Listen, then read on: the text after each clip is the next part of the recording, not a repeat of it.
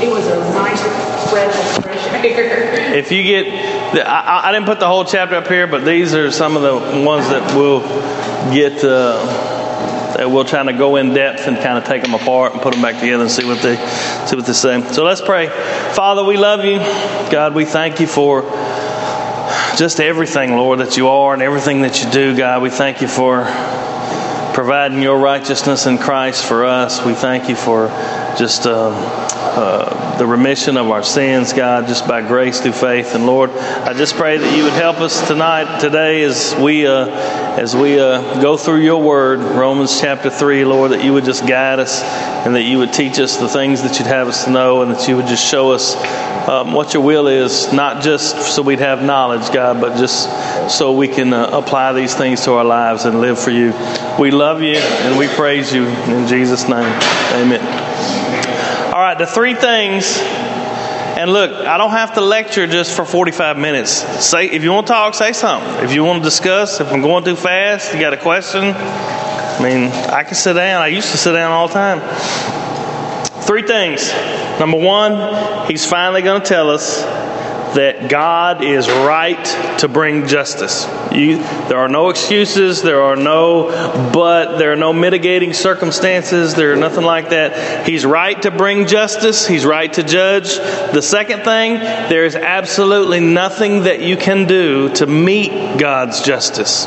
There's nothing you can do. There's no way you can act. There's nothing that you can accomplish. There's nothing that you can do in and of yourself in any way, shape, or form that will satisfy God's justice. And then number three, the most important one, we finally get to the good news. Hey, Michelle. Jesus has satisfied God's justice for us. Okay? So if you remember, we went through Romans chapter 1, and it said that there's no excuse for all them heathens out there, for them pagans that are worshiping idols and doing all those things. There's no excuse.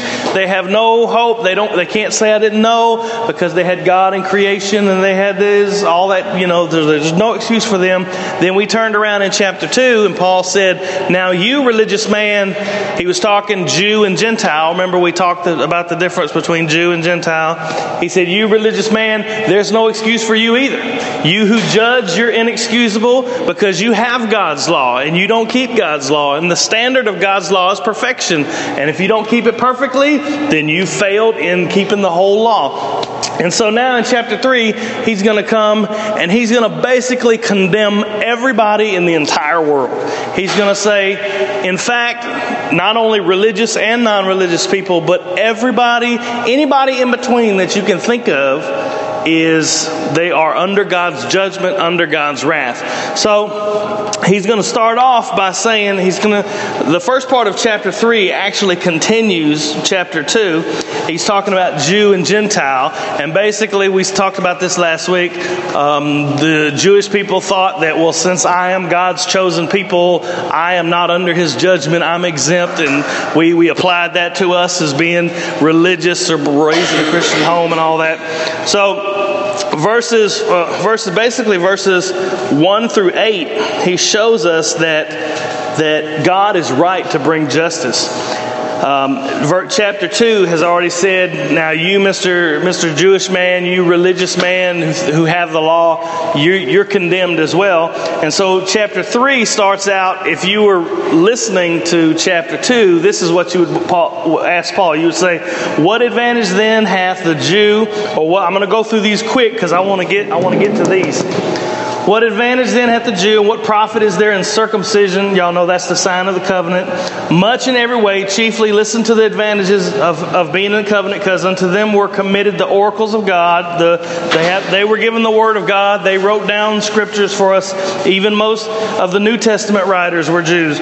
For what if some did not believe? Shall their unbelief make the faith of God without effect? What that's saying is, because some Jews don't believe, is that going to mean God's not going to keep his promises?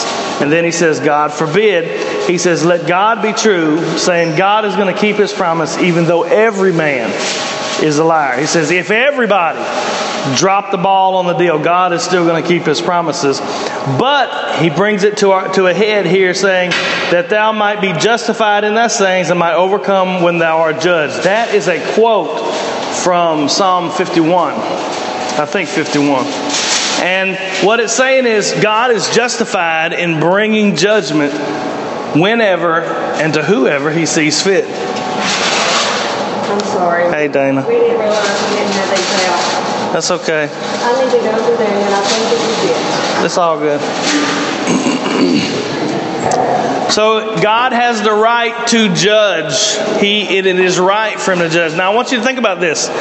Most of the people that you talk to, most of the worldview of all kinds of people would say that God is wrong not to forgive everybody. God, a good and loving God, would just forgive everybody. He would just, give everybody mercy and grace and be done with it. But Scripture's point of view is the exact opposite. Is that God is perfect in His justice. Therefore, it's wrong for God to forgive the sinner without any kind of justice being made for the law that's been broken against God. Does that make sense? Y'all with me? Like I put in your thing here, I don't know how many of y'all read it. If you didn't, it's fine. We're not going to just go over it, but it was just to help you.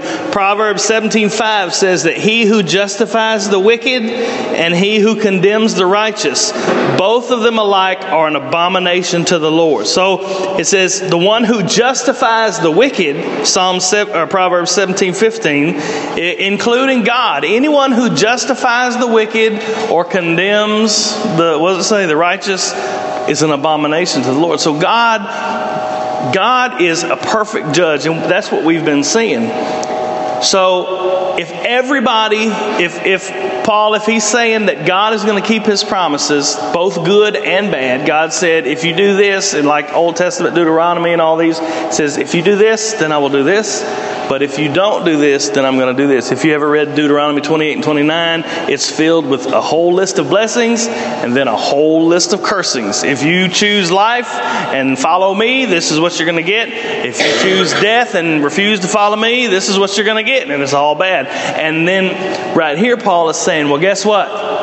Everybody has chosen death. It says, and then here's this 5-8 is like an objector. He's saying, if our unrighteousness commends the righteousness of God, what he's saying is, if you're saying that God's going to keep His command and that His grace is shown in my sin, why don't I just sin all I want to? And then, like he's saying, it's like Paul is heading off objections. Like from at the beginning, the objection was there's no advantage of being Jew or Gentile, and then Paul heads that off and says, no, there's much in every way, because unto them were committed the oracles of God, and we went through that. And now the next objection that he's heading off, in case somebody brings up, is if our unrighteousness commends the righteousness of God, what shall we say? Is God unrighteous who takes vengeance? And he's saying, I speak as a man to show you. He's saying, I'm speaking the way these guys are speaking. Like it's an argument saying, you've heard it before, I'm under grace, so I can do whatever I want. I can sin all I want because my sin makes God's grace look bigger. And if my sin makes God's grace look bigger, why not sin all the more to make God's grace look all the more bigger? All the more bigger? Is that word? Okay, whatever. It's close enough though. But he says, God forbid, for then how shall God judge the world? For if the truth of God hath more abounded through my lie unto His glory, why am I also judged a sinner? This is another objection, same objection rather.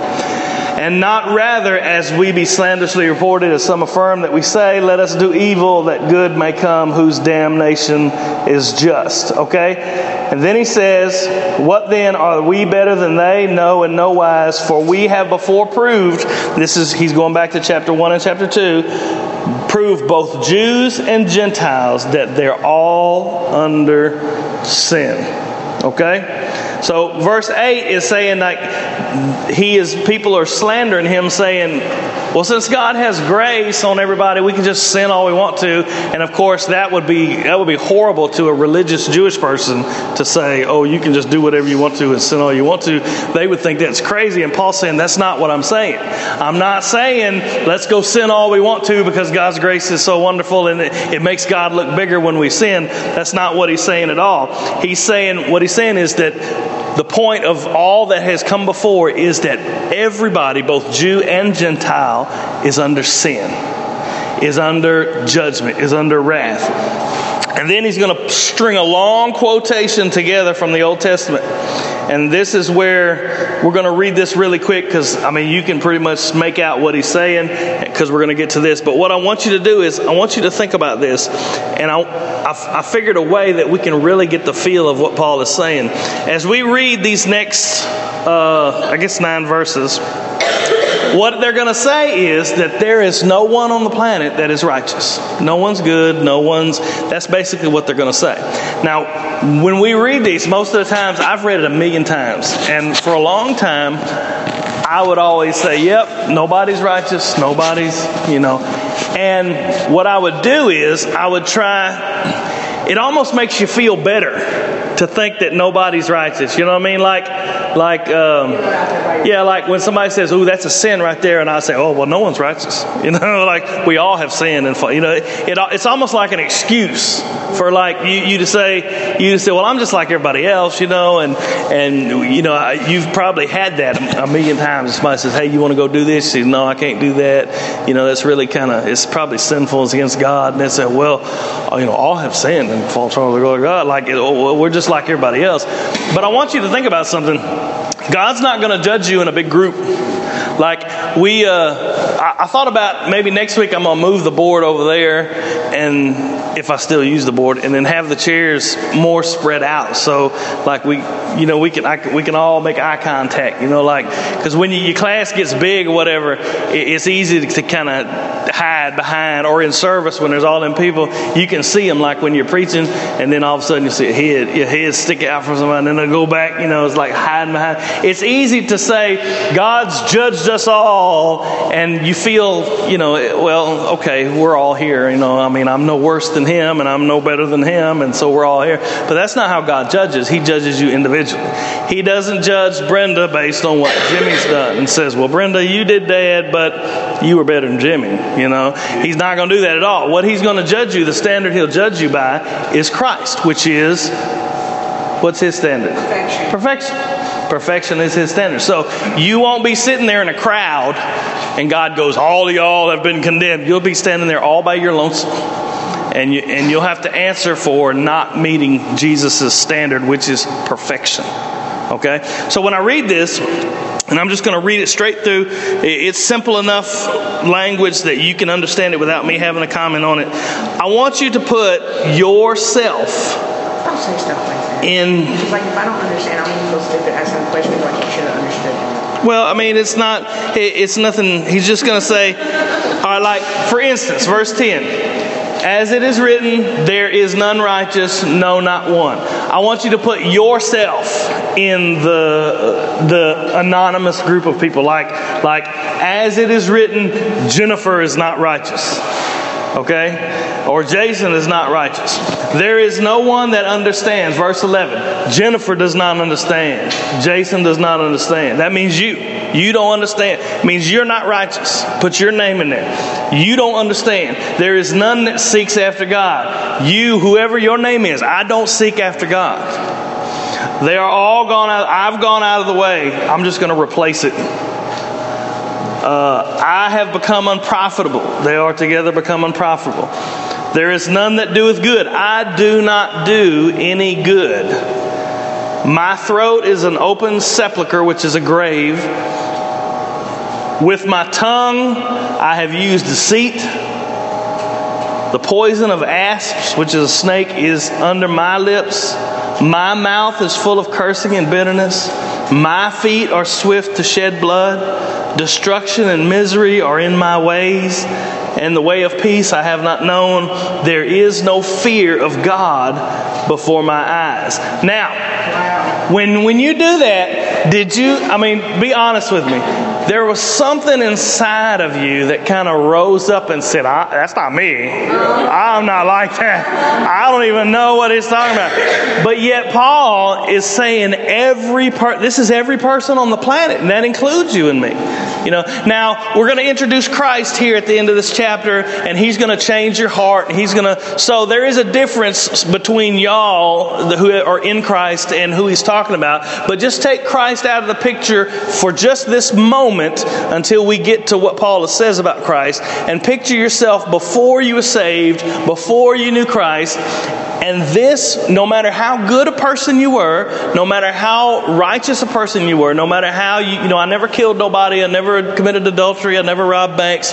This characterizes you. And if Christ could be removed, which is impossible, like if you're saved, if Christ could be somehow removed from you and you be back in your flesh, back doing you would return to exactly what this says. It says, there is none, the quintessential verse for me is written, there is none righteous. And then just in case you want to exclude yourself, it says not even one person. Nobody you have ever known is righteous. You are not righteous. In and of yourself, you do not seek after God. You do not. And think about it. All of us, even as believers, you can see when you get comfortable, when there's no stress and there's no trouble, there's no tribulation, there's no crazy things going on in life, what happens? We get comfortable and we start getting distant from God, don't we? We start relaxing and watching the TV and having fun and everything, and then all of a sudden something bad happens and bang, we back at the altar. See what I mean? So our tendency is to pull away from God. That's our flesh. But there's a spirit inside of us now that wars against that and desires God and does want God and does want to follow Him. But this is pre-salvation. When we talk about, that's why my grandmother used to have the Footprints in the Sand poem. I don't know if y'all, it's good, and if you like it, it's fine, but it's kind of not real biblical. And this is why I say that. It says, y'all know the footprints in the sand? Everybody know that? No, well, what it is it's like there's two footprints in the sand, and I'm walking with Jesus, and basically in the hard, troubled times of my life, I look back and there's only one footprint, and I say, Jesus, why did you leave me during the hardest times of my life? And He said, that's when I carried you. And it's like, oh.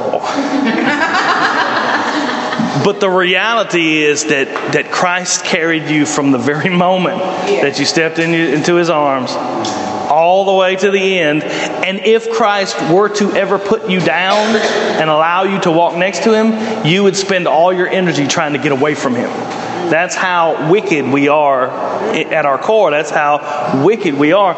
And so this does talk about you. It does talk about me. And then now Paul says, verse 19, it says, now we know that what things soever the law saith. He's talking about the law, the 10 commandments, the laws of God, the moral law of God. It saith to them that are under the law. And this is the reason why we have the law. The law was not meant to make you righteous. It was never meant to make you righteous. In fact, he's going to say that in a minute. He's going to say there will be no flesh justified by the law. It was not meant. It was meant that every mouth may be stopped and all the world may become guilty before God. You see that in verse 19?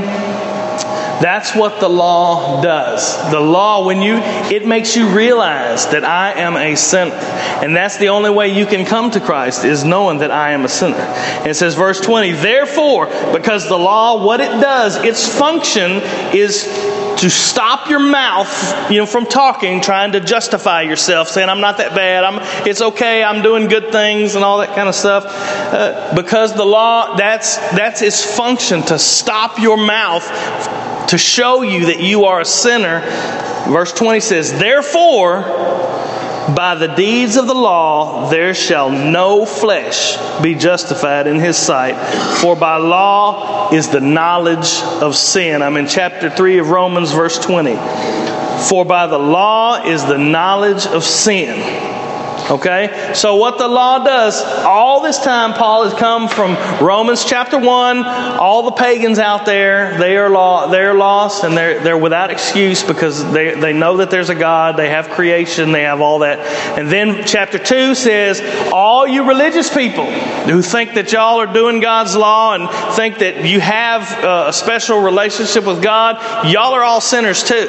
You know, y'all are not keeping the law exactly to the perfection that requires God's standard. So chapter 1 and 2 says religious, non-religious, or Jew and Gentile, however you want to put it, both are under sin. And then he caps it off right here between verses 1 and verse 19 or 20. 20 in chapter 3, showing that everyone is unrighteous, everyone is unjust, everyone is wicked. Not even, when it says even, he says there is no one that does as righteous, there is no one that seeks after God. Can you imagine like a Jewish Pharisee who spent his life learning the law and serving in the temple, hearing Paul say that I don't really seek after God? Can you imagine what it would be like for him? He'd be like, you are out of your mind, Paul. I have given my whole life to the service of God. I've given and what he's saying, but what Paul's saying is, your heart doesn't really want God. You're trying to earn your status before God by keeping all these works. And then when you stand before God, you can say, God, I earned the right to be here. I did all these things for you, and I did all those works. And God would look at him and say, yeah, but you did all these bad things too. And we know that good things don't cancel out bad things. Try that in a court of law. Try that when you stand before the judge. Yeah, I know I slapped my wife, but I helped my auntie. Is he going to say, well, that kind of balances out, so it's okay? No, he's going to put you in jail for doing the wrong thing that you did. And that's what justice does. And so God's justice is perfect. So chapter 1, chapter 2, and the first part of chapter 3 is meant to unnerve you. It's meant to make you, I want to say, almost afraid.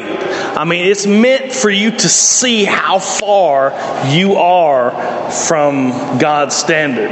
It's meant to show you how wicked and how wrong and how bad you are. That's what it's for. So if you feel that when you're reading it, you're right exactly where Paul wants you to be.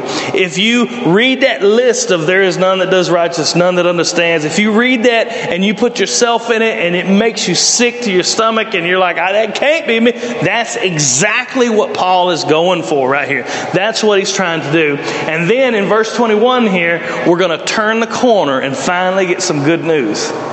See, what he's done, and it's pretty masterful if you ask me. Of course, it was God inspiring him. But what he's done is he's systematically taken away every strand of hope that you have. God will not see you as righteous because you worship idols. He took that away. And so the Jew would say, well, I don't worship idols, I worship God. So he took that away. And then he's just taken away everything that you cling to make myself worthy before God. And now all of a sudden here I am, no hope. At the end of all my ropes, there's nothing I can do to earn my righteousness. And it's like a feeling of utter despair and hopelessness. Do y'all see that? Do y'all feel that? What he's doing is taking away everything that you have that you could call good in your life and saying, nope, that's not good. Nope, that's not good. That's not good. Until finally you're just left with nothing but wickedness and sin. Nothing. And so now I am, I have nothing to offer God. I have no goodness. In fact, I'm probably the worst of the worst of the worst. How could God ever accept me? If something happened and Paul had a heart attack right in the middle of verse 3 and didn't finish the letter, it would be like some bad news, Jack. They got his letter and it's like, oh, it's awful.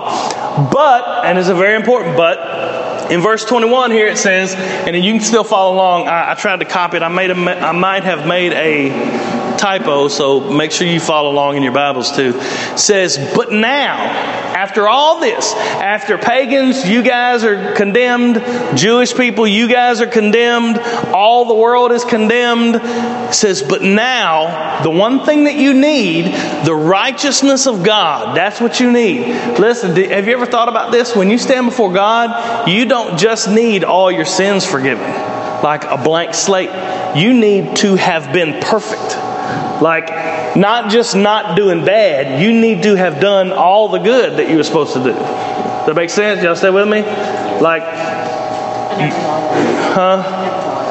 yeah, you don't, if you just stood up and said, I never did anything bad, that's not enough. You have to stand up and say, I did everything perfectly the way you wanted me. Not only the stuff you can't just say, there's a bunch of stuff I didn't do so I can get into heaven.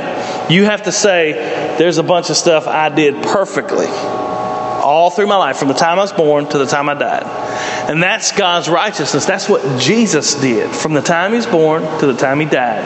Perfect. Never sinned, kept God's law perfectly, never did anything. He said, now the righteousness of God, which is what we need, without the law, outside of the law, is manifest, being witnessed by the law and the prophets. The law and the prophets it's a Jewish term for the Old Testament, and it talks about this righteousness of God that was coming. And this righteousness is even the righteousness of God, which is by what? Faith. By faith of Jesus Christ. And who is it for? All. It's unto all and upon all them that what? Believe. Okay. For there is no difference. What is he talking about? There is no difference, you think? We know chapter 1 is pagans, chapter 2 is Jews, chapter 1 and 9. It applies to everyone. There is no difference. For all have sinned. Who is all? Everybody. Everybody. Religious man, non-religious man, Jewish man, Gentile man. All have sinned and come short of the glory of God. Now, it's easy to take that verse and use it as an excuse. People do it all the time. I mean, you know, when you say, hey, you ain't supposed to be doing that. Well, all have sinned and fall short of the glory of God. That is not, this verse here is supposed to encapsulate all the things that have come before. So this means that not only have I sinned, but I've done nothing in my life but sin. Wow. I mean, can you think about that? Like, he's already said there's no one good, no one does righteous, no one understands, no one seeks after God, no one, if you take the context of all these verses that have come before, he's saying for all have sinned. He's saying there is no one that has ever done anything good or righteous at all. When you fed the hungry or, you know, did a good deed for your neighbor or whatever, those might have been good things, but before God, they're not worth anything because it's tainted with your sin. Does that make sense? Like, you can do a good deed for someone, and that's good, yes. But is that good in God's sight? Like, oh, he's done good, and I'm going to give him credit for that. No, sir. No, sir. Because we touched it. Huh? Because we touched it. That's because, yeah. And it's like, I liken it to, well, we said this before, like if somebody, and I use this because it's a really horrible crime, but for God, any kind of sin it's an assault on his nature. It's an attack on him. So I use this because it shocks us. But like if someone killed your child, you know, there's no work, there's no material possession, there's no thing they could offer you to make up for what they done. Now, you know, being a believer, you might forgive them, and you might, you know, that's a whole other discussion. But is there something that I could give you that, in receiving that, it would make up for it? Okay, you have made up for what you did. There's nothing that they could give. There's nothing that would make up for it. Why? Because the act, even the fact, matter of fact, just the fact of them trying to offer me something to make up, that would offend you, wouldn't it? It would offend you that you think that you could offer me something that's going to make up for what you did. And that's what we do when we try to give God our good works as far as being saved. You know, here, God, I know know I've done all these things bad, but here are some good things so you can declare me righteous because I've done all these good things.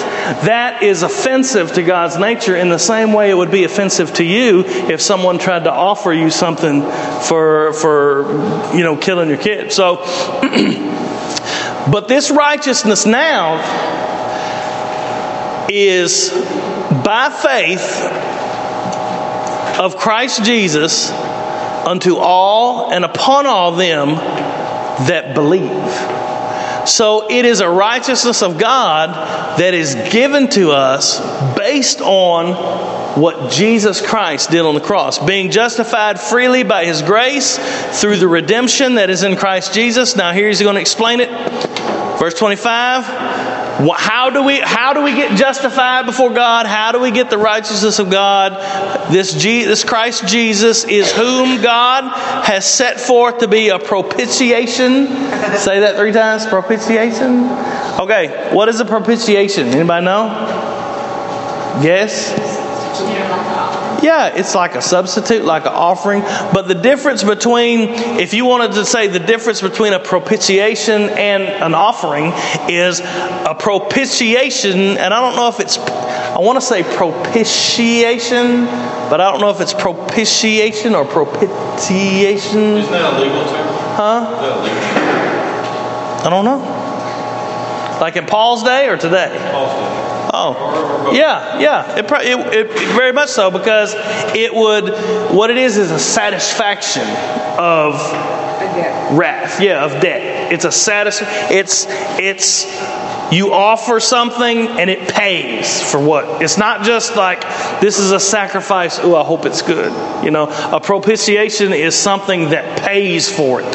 So God set forth Christ, it says Jesus Christ, whom God has set forth to be a propitiation, to be a satisfaction of wrath through, how do we get the satisfaction of wrath? Through faith in His blood. Okay, that's His death on the cross. And the reason is to declare His righteousness, talking about God's righteousness, Christ's righteousness, for the remission, which means forgiveness. I missed something right there, didn't I? I missed something right there. For the remission, it should be like of sins. Is that what I missed? Okay. So I'm glad you got your Bible. See, I'm not infallible. His righteousness for the remission of sins that are past. What we've done through the forbearance of God. What's forbearance? Patience.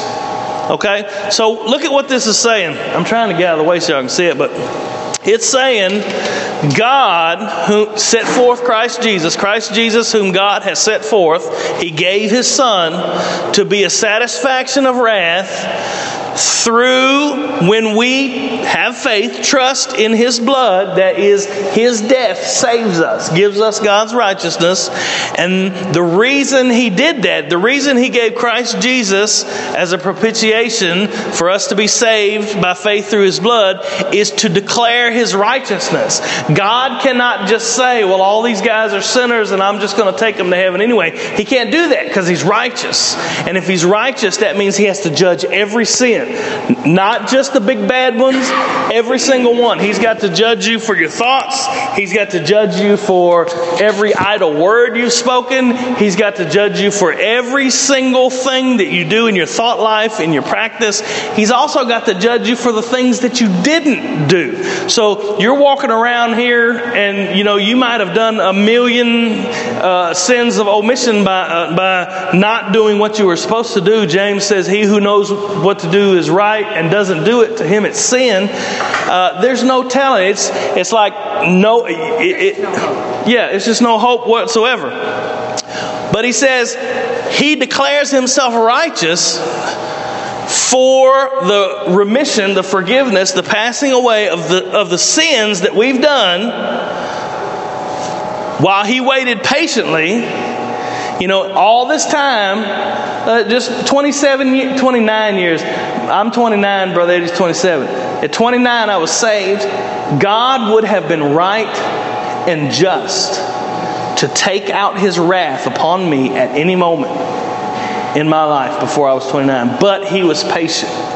I spit in his face. I sinned against him. I did all. I mean, like if you put my life on the big screen out there, I promise you, people wouldn't be bringing their teenagers for me to hang out with. But God didn't bring His wrath on me all those years. And then when I was 29, He saved me. So He gave Christ as a propitiation to declare His righteousness for the sins that are past. To declare, I say at this time, His righteousness, that He might be just and the justifier of who? Me. Yeah, of the one that believes in Jesus. Okay? You see what I mean? So think about it this way. Basically, Paul's telling us God's problem. God has a problem. Let's say if I'm God, my problem is I'm perfect. And if I'm perfect, that means I'm a perfect judge. That means I have to judge everybody perfectly. No sin can escape. No, if you had a judge up here at Haywood County and he lined up a bunch of murderers and said, you know what, I'm just let y'all go. It's all good. That would be against the law. They put the judge in jail for that. So if you're going to be a perfect judge, you have to judge perfectly, which means every sin, every little bitty tiny sin. I love it when people ask me, why does God allow evil? I say, well, how much evil should He destroy? And they say, all of it. I say, well, what if He starts with me and you? It's like, okay, well, never mind. If God's a perfect judge, every sin, not just the big ones, not just every single one, and for Him to be just, He has to condemn every sin. But He also wants to justify the sinner. So how can I stay just perfectly and pour out all my wrath on sin, but yet also let these people that I love go free? How can I do both? How can I pour out my wrath and be just and perfect in my judgment, but yet also be graceful and merciful and let these people go? And the answer is the cross. This is what he's talking about. By faith in His blood, to him that believe in Jesus. When Jesus hung on the cross, God poured all His wrath, all His anger, all His judgment, all His justice. He poured it all out on Jesus on the cross. It wasn't just Jesus suffering because the Romans hung Him up there or the Jews condemned Him. It was God Himself, the Father. It was the Father pouring His wrath out on the Son. And then when it was done, Jesus said, it is finished. The wrath, all the wrath for sin, all the justice, all the judgment that I deserve was given. So God is still just. He's still a perfect judge. The only difference is, if I'm standing in the perfect judge's courtroom and it says, Jason, these are your sins and this is what you've done and all. He lines them up and I've got to pay for every single one of them. The only difference now is I can be justified because Jesus came and stepped in my place and took all the condemnation. And because I trust in Him, now I can go free because all of God's justice has been poured out on somebody else. Does that make sense? Y'all with me? Any questions? Any confusion? So what he's saying is God can be just. He is righteous. He is perfect. He is judgment. He can do all that because He poured it out on His Son. And He can also be the justifier of those that believe in Jesus because all His wrath has been poured out. So basically what you have is, over here you have this brown chair would be my nasty, sinful life. Remember, He said, there's no one that does good. No one does righteous. No one seeks after God. No one understands. All that stuff. That was me. That is me without Christ. And then over here, I wish I had a white chair, but I don't. This pretend white chair is Jesus' perfect life. Okay? Jesus never sinned. He never said, never did anything wrong, did everything He was supposed to do. There was never a time when He failed God's law. He lived God's law perfectly. So what it is now when the Father looks at me and He sees this is my nasty judgment, this is my nasty sin, all that kind of stuff. He takes all this sin, all this disgusting, all the punishment that I deserve, all the justice that I deserve, all the judgment, and He puts that over on Jesus and pours it out on Him, nailing Him to a cross, dying a sinner's death, dying in the midst of sinners, dying by the hands of sinners. And He takes Jesus' perfect life that He never sinned, and He puts it on my account. So when I trust in Christ, when I trust in Jesus, when I believe in Him, when I put my faith in Him, when I accept Him, which is a phrase that I don't normally use, but when I accept Him as my Lord, now when God the Father looks at me, He doesn't see. Just put that chair on top of that chair. See? Hey, that's pretty good. That's what I was thinking. Oh, well, see what? Yo, why don't y'all speak up? I told you, I'm just flying by the seat of my pants here. From like, okay, which one was sin? That one's sin, man. I say,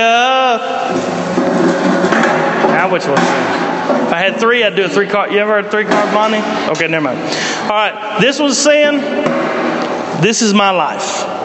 Never done anything right, never done anything good. Even though I'm not the worst of all criminals, I'm still utterly sinful, never done anything good. This is Jesus' life.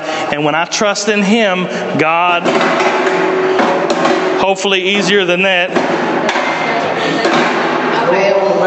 I'm stacking chairs. You can't stack these kind of chairs. There you go. Okay. Does that make sense? Like, is there a rag over there? Yeah, give me that rag, Scott. I ain't laughing at nothing, man. All right. I misquoted the verse anyway, so y'all don't need to be looking at that. All right. So here, this is the record of my life, right? This is all the things I've done. You're going to need a lot more chalk.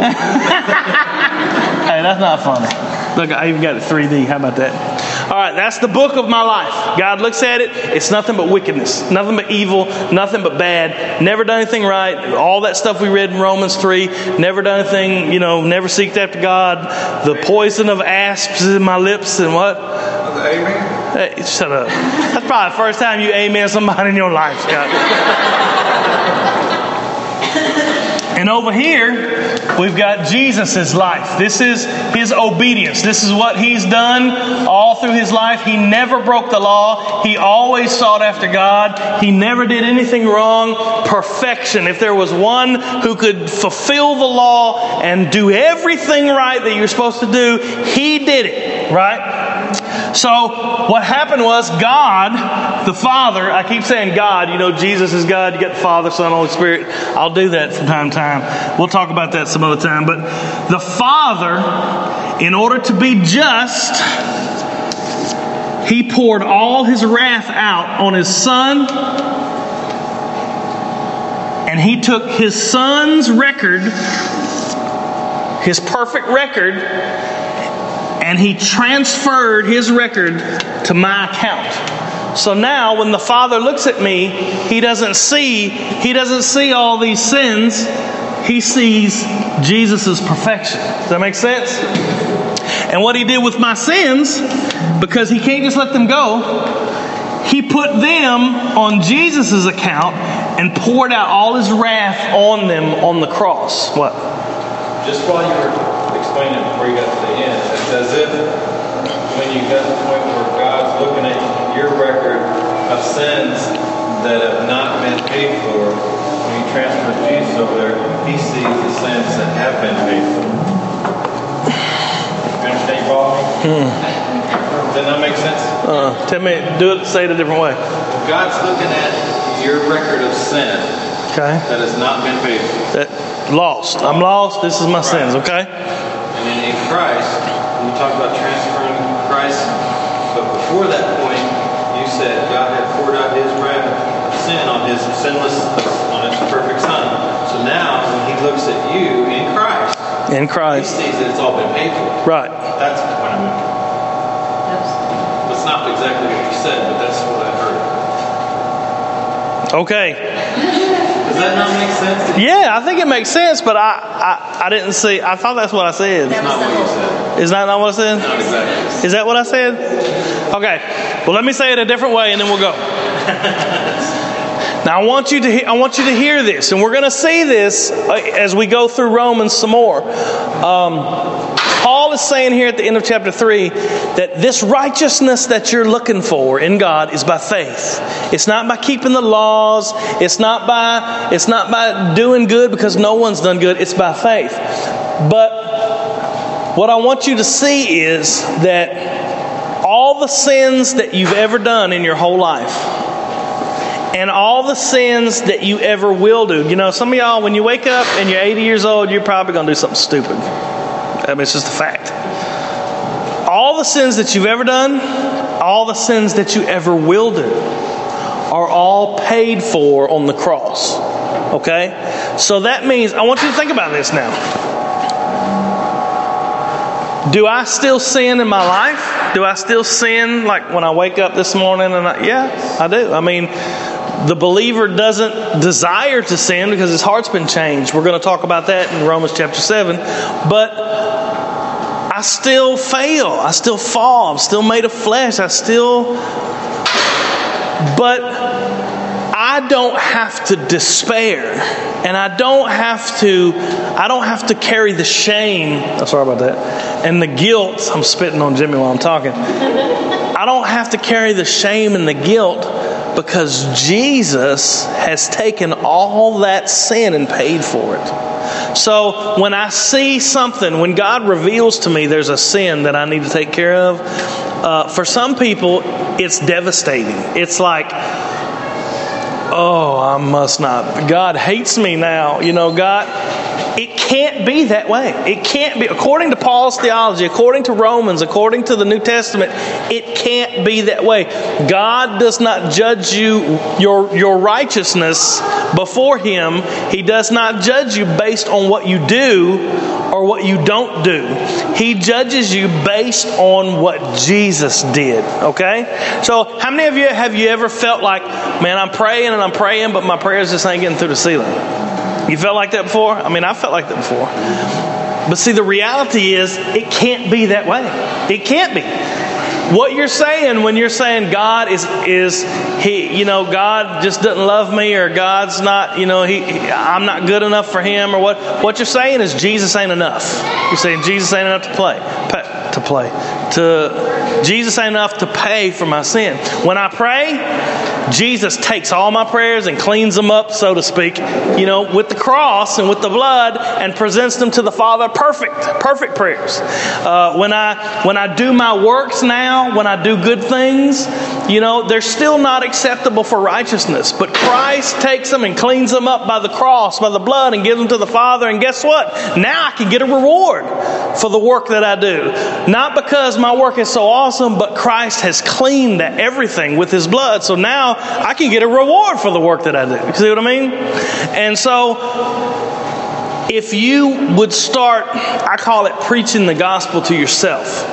If you would start seeing yourself the way God sees you, everything in your life will, it just starts falling into place. Things that usually would break me down don't break me down anymore. Things that usually would just cause me to fret and get angry, it just doesn't happen like it used to. Now, when I say see you the way God sees you, I'm not talking about just Mr. Smiley on TV going, y'all are awesome and we're all just crazy. I'm talking about that. I'm talking about the way God sees you is what we've talked about, Romans 1, 2, and 3. God sees you as absolutely without goodness, totally wicked, evil to the core, but now that you've put your faith in Christ, you're perfect in Him. See what I mean? So you understand that, yes, I am wicked. When Satan comes and says, you're just the worst of the worst, you're not. You're right. I am the worst of the worst. I'm wicked to the core. But I have something that Jesus gave me through His death on the cross. I have the perfection of God. So when God sees me, yes, sir, He does say, yep, that guy's really wicked. But He says He's got the blood of Jesus Christ covered him. That makes him perfect in my eyes. And see, in my experience with that, I have seen people take that and almost become cocky with it. But God said, Jesus, don't see me anymore. Where for me, in that mindset, it takes me to a whole nother level of unworthiness. Yeah, and Paul's going to talk about that. When we get to Romans chapter 6, he's going to say, well, what does that mean? Shall we sin so that God's grace may abound? He's going to talk about the people who say, well, now that we're perfect, we can just do whatever we want to. We're going to get it. That's why I love Romans. It goes through. You see what I'm talking about, though, where people get real cocky about it? Okay. Like just saying, well, I'm perfect. They really walk the line. they think that they're walking perfectly. Yes. Yeah, okay. Well, that's that's somebody who's delusional. But what I'm saying for me is in all this, in knowing that, I'm not worthy. Right.